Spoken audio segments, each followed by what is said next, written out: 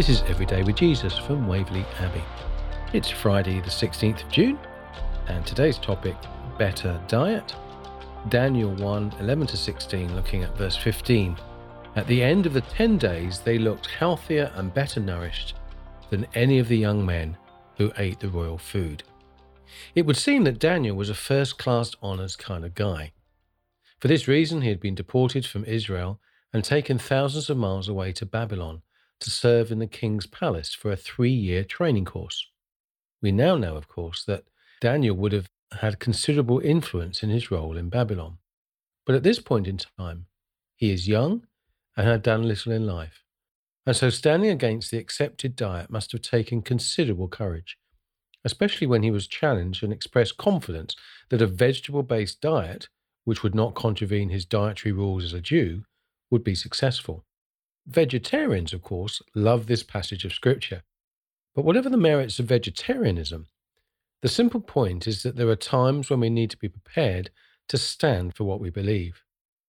One Christian leader has said that if we have enemies as Christians, it may be because we are prepared to stand up for something. We are foolish to create enemies for their own sake, but not everyone will appreciate our choices. Maybe in the old days this was paying for private phone calls from the office when no one else did. Now it might be how we pay tradesmen who we suspect are asking for cash to avoid paying personal tax. You will work out the best way, and God will honour you. In some cases, as with Daniel, this may even mean looking healthier than others. Let us pray. Give me the courage, Lord, to stand for you and help me to trust you for the outcome. Amen.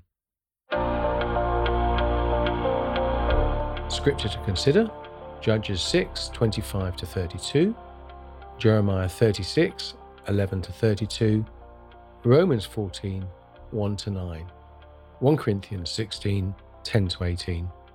Action to take. Determine to do the right thing whenever you are faced with a situation that could compromise your faith. Our vision at Waverley Abbey is to see Jesus transforming lives through relationships. And so your donation to help us do this would give help to those who are in desperate need and need to grow in their relationship with Jesus, just like you.